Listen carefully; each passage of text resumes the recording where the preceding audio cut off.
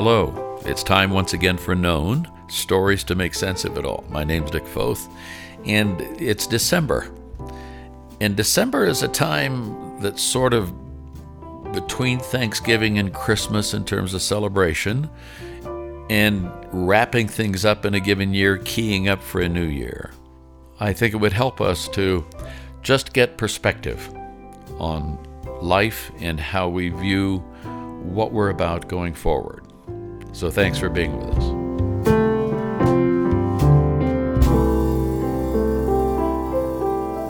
So here we are at Christmas, a time of lights and celebration and gift giving and travel and all of that. And when you look at the original entry point, if you will, the basis for Christmas, you're looking at a biblical story. You're looking at a Jewish story, a Middle Eastern story, and you're looking at something that is embedded in the institutional life of the Jewish people. And institutions are interesting. They bring stability at one level, but they bring rigidity at another. And when institutions get rigid, they can stifle the life out of people. They can squash them, if you will. That's particularly true of religious institutions. So I'm going to talk today to a couple of guys who are approaching and have approached the subject of institutional life, church in particular, and they're approaching it from the idea of renewal. They've written a book. We'll get to that in a moment. But my two friends are Lucas Ramirez and Mike DeVito. Now, I say friends because I've known Mike since he was a college student in Southern California back in the early 70s, and he served as an intern with me for a time in Illinois. But I will be meeting Lucas for the first time in this radio interview when I call them and talk to them. And Lucas and Mike have a passion for young people and a larger passion within the institutional church of having people come together. Because when you say church, in our culture at least, people will say, well, what franchise? What flavor? This is like Burger King, McDonald's, whatever. How do we decide what that is? So Lucas and Mike have become good friends, interestingly enough, from different countries of origin. Lucas is an Argentine, brought up in Argentina, and Mike is a Southern California guy, brought up in a town called Ojai, not far from the Pacific Ocean. They're also from different generations.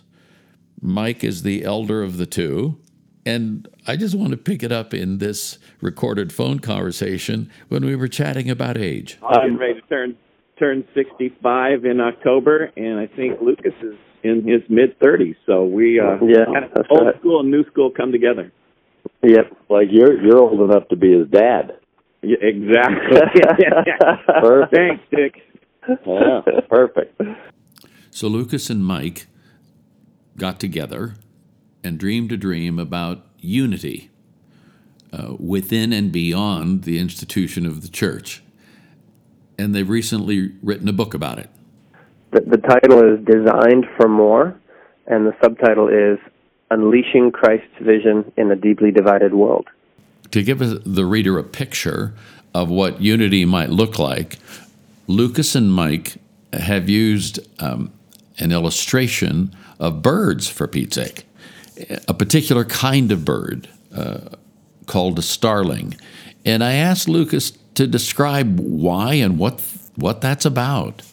Yeah, so the entire book is anchored in both scripture and nature. And so we felt like, obviously, the why behind why unity is so important needs to be anchored in the Word of God, but we also needed a visual hook to really remind us of what this is. And so while we were looking for these hooks, we came across this murmuration phenomenon. And as I studied the science and recent new research uncovering the why and the how behind this phenomenon occurs, we found that it was much more than simply a metaphor. We found that God had put some really neat principles into nature and that we could follow ourselves. So if you've never seen a murmuration before, let me try and describe it to you with words, as inadequate as words can be. So, this is a truly a phenomenon status. And as Dick, you said, it's one species of bird called a starling, and it comes together in these unbelievable formations, typically in the later fall months and early winter months. And imagine thousands, hundreds and thousands sometimes of these birds that come together in these aerial ballet formations. And to simply call it a flock of birds would be inaccurate. That's why scientists have given it a new status, a new name, a murmuration. And it's like a black cloud that just comes to life with these beautiful birds. So if you've never yet seen it, like I said, words are inadequate. Go to our website, designformorebook.com, and we have loads of videos of these things on there. It is worth seeing and likely give you goosebumps. They occur in unbelievable density, and sometimes, and the density varies. There isn't a baseline that is agreed upon by all the researchers and the scientists. It's truly thousands. Sometimes in Italy, they'll say millions of birds descend upon the city pursuing warmth. One of the fun things in reading the book is the juxtaposition, or is seeing the juxtaposition of science and Scripture in a unique way, in how one illustrates the other, sort of back and forth, if you will. The point, of course, of the book is this principle of unity, and I pressed the guys a bit on that. Mike, you want to speak to that? Yeah, well, like I said, my passion for unity, I think, really began during the Jesus movement, when in our little community, it was just like a revival hit, and it was not just a bunch of different youth groups, but we really just kind of became one. And so Michael, let me interrupt you just a minute. Yeah. So if I'm a 40-year-old listening to what you just said, I'm saying, what in the world's the Jesus movement? Like, what's that? So well, tell us what that was, because well, that was back in the 70s when all of a sudden, Chuck Smith and Calvary Chapel, and I'm sure there was other movements across the country, but all of a sudden there was new music and new passion, and the Bible, Good News for Modern Man, came out, and all of a sudden we went from hymns to these really cool choruses, and just a real passion to see our friends come to Jesus. And the whole culture was in upheaval. Vietnam was winding down. Watergate was cranking up. President Nixon is going to resign. Yes. The 60s had been crazy, especially the late 60s. And so in the midst of the social upheaval, this sort of spiritual upheaval occurred. Would that be fair to say? Yes, and it was just, for somebody who grew up in the church, it was just a breath of fresh air. So it was just a unique time that really impacted me, and then my career in youth ministry. I knew that we needed to get together with others in cities that we could make each other better, and so that's been my passion. It's my passion. That's my passion every day now, to see youth workers united, leaders united, to really be better together. How about you, Lucas? How did you come into that flow? Yes, I think for me, my passion for unity was also experiential in the context of ministry, where you experienced what it's like to do ministry in an isolated way, and then you experience it in collaboration and unity within the body, and there is such a stark difference. Not just for the outcomes, but also the personal experience in the process. And I just knew that doing ministry in an isolated way, I was missing out on something huge. And then as I uncovered that, in day-to-day ministry life, the Lord really just impressed an unbelievable passion on me for unity because of how poorly we reflect Him in our disunity. And really, my heart just began to break in so many ways for the church.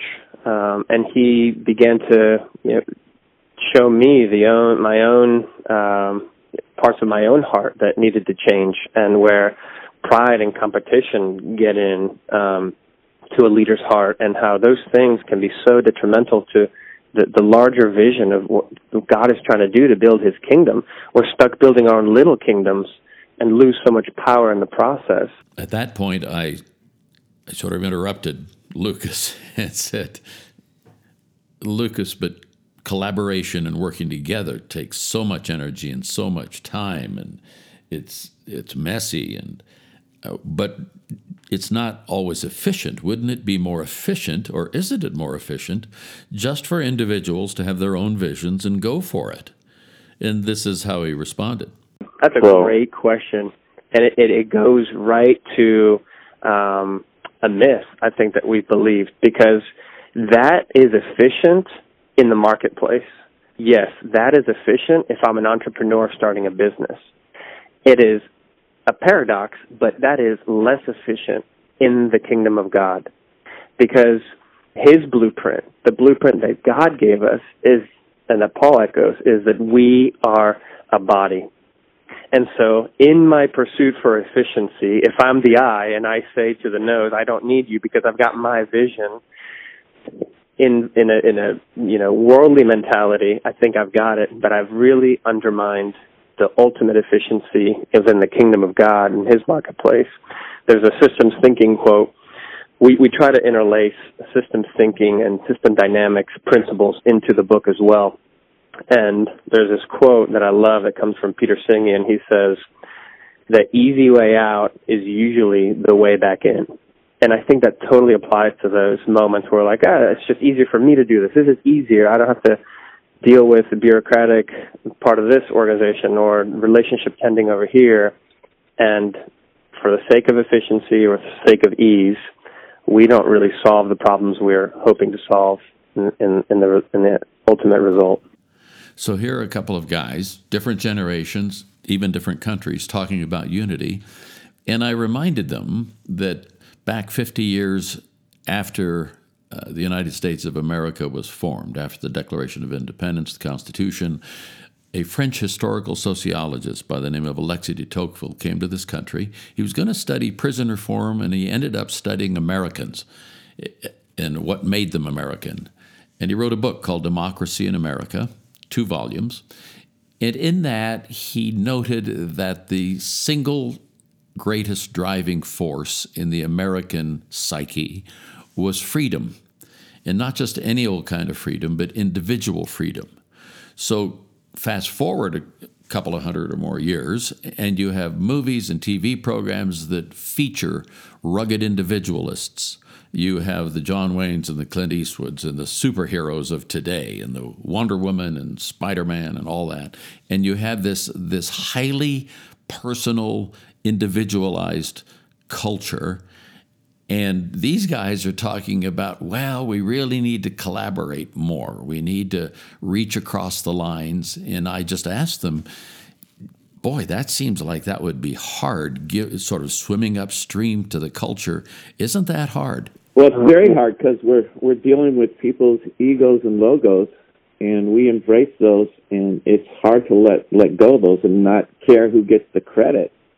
To me, it's just maybe tragedy is too dramatic of a word, but that we have put ourselves in silos, not just within an individual church, but within the body of Christ. And I'm so passionate about seeing the church and the parachurch come together to really make each other better. And when we come to the table, that we bring our best to the table, that there can be unity and diversity. Unity is messy. It's tough bringing people together because we have siloed ourselves, not within individual churches, but as the body of Christ. And so I'm very passionate about seeing the church and the parachurch come together to really bring our best to the table, realizing that there can be unity within diversity. Let me build on that too. Not just American, but it can be a Western mentality of individualism and sort of the lone ranger, lone hero. How do you overcome that? In our book, before we dive into the murmuration principles that drive the success of that unity and collective movement, part 1 dives into the theological framework for why unity matters. And that's where I think we need to start the conversation with people people who might be stuck in the Lone Ranger leader mentality, because until we understand how unbelievably important unity is to God, nothing's really going to change in our habits. And when we uncover why this is so important to God, then it begins to drive new questions and new ways of thinking. So as I'm listening to these fellows talk, I reflect on the fact that in the Gospels, at least at a couple of points, Jesus sends his disciples out 2 by 2. And I'm thinking again from a Western perspective, that's not very efficient. If I have 70 folks and I'm going to send them out, I could send them to 70 towns or villages and really blanket the area with the information, this good news information. However, it depends on what the message is. If the message is, in fact, not just informational, but formational, if it is, in fact, look how they love each other, if we are seen to be followers of Jesus because of how we love each other, then sending people out 2 by 2 is not just efficient, it's absolutely effective. And I think that's another way of illustrating the point that the fellows are making. So we've spoken to the what and we've spoken to the why. Now we come to the how. This is, okay, what does that look like on the ground and how do we get there? They have a very interesting note or premise that they illustrate in the book, having to do with how these flocks of birds move in unison in these unbelievable, as Lucas says, ballets of flight. And it has to do with the 7 closest birds around another bird. They don't have to influence 10,000. They just have to influence or be influenced by 7. And so we sort of got into this. The how is, I think, one of the most valuable things that we're bringing to the table through this book. And that's part 2. And these are the 7 principles that we pull out from nature. As Romans says, the very fabric of who God is was poured into his own artwork, his own creation. And we can learn about what he cares about, what he values. And that's what this new research on this murmuration phenomenon is allowing us to uncover. How does nature achieve this unity and collective movement? And so we pull out these 7 principles, and we certainly don't have time to go all into them here, but we will touch on one. And this is what Mike and I are trying to spark a campaign or a movement or just some sort of grassroots initiative when people in their communities initiate relationships with 7 other people who are diverse than them. And this calling, this invitation that we're putting forth to our audience and our readers and anybody that picks up this book, find 7 people who are going to influence you and you can learn from. Again, this is anchoring it in relationships. This is built from one of the principles from the murmuration. So one of the key reasons the Starlings achieve this unity and efficiency and speed and finesse is because they are always responding to their 7 influential neighbors. It's not a matter of distance or however many other birds are around them. They are constantly aware of 7 of the closest birds around them. And it's fascinating because that has all sorts of implications for their awareness and their speed and how fast they can go. It's unbelievable how exponentially faster they get as a result of their awareness with 7 neighbors. And so what we're putting forth is saying, we're stuck in silos. Let's step out of those, find 7 people who are going to influence you in a round table setting that you can begin to learn and understand through dialogue how other parts of your community are fleshing out the kingdom of God, how other leaders are trying to serve the needy and the poor in your community. And through these touch points and interconnectedness, we could see a fresh new church, the likes of which we might have never seen before. Life doesn't happen in a vacuum. And one of the other points that these fellows make in the book has to do with the fact that starlings gather in this way in part for protection because they have a predator, the peregrine falcon, who likes to pick them off one at a time, but when they're in these large clusters, clouds of birds, if you will, that's much more difficult. Scripture is very clear about us having a predator in our world, the enemy of our souls, who's the big disser, if you will. He dissembles, disengages, distracts, disconnects, all of that. And when we're together in unity, that's a huge force, a huge emphasis back against that kind of divisiveness and distraction. When we were chatting, Mike DeVito made the comment that he remembered a time that I took some of his friends and him to the Pentagon. Had a friend who for a time ran the United States Navy, Admiral Vern Clark, and Mike referenced that time. I'll never forget, Dick. Some of our network guys were meeting with Admiral Clark at the Pentagon, and obviously talking about networking and working together. And one of our friends asked Admiral Clark, "How is it that you all can get along here in this building?" And Admiral Clark looked at my friend and said, "It's one word. It's war. When we're in war, we've got to work together."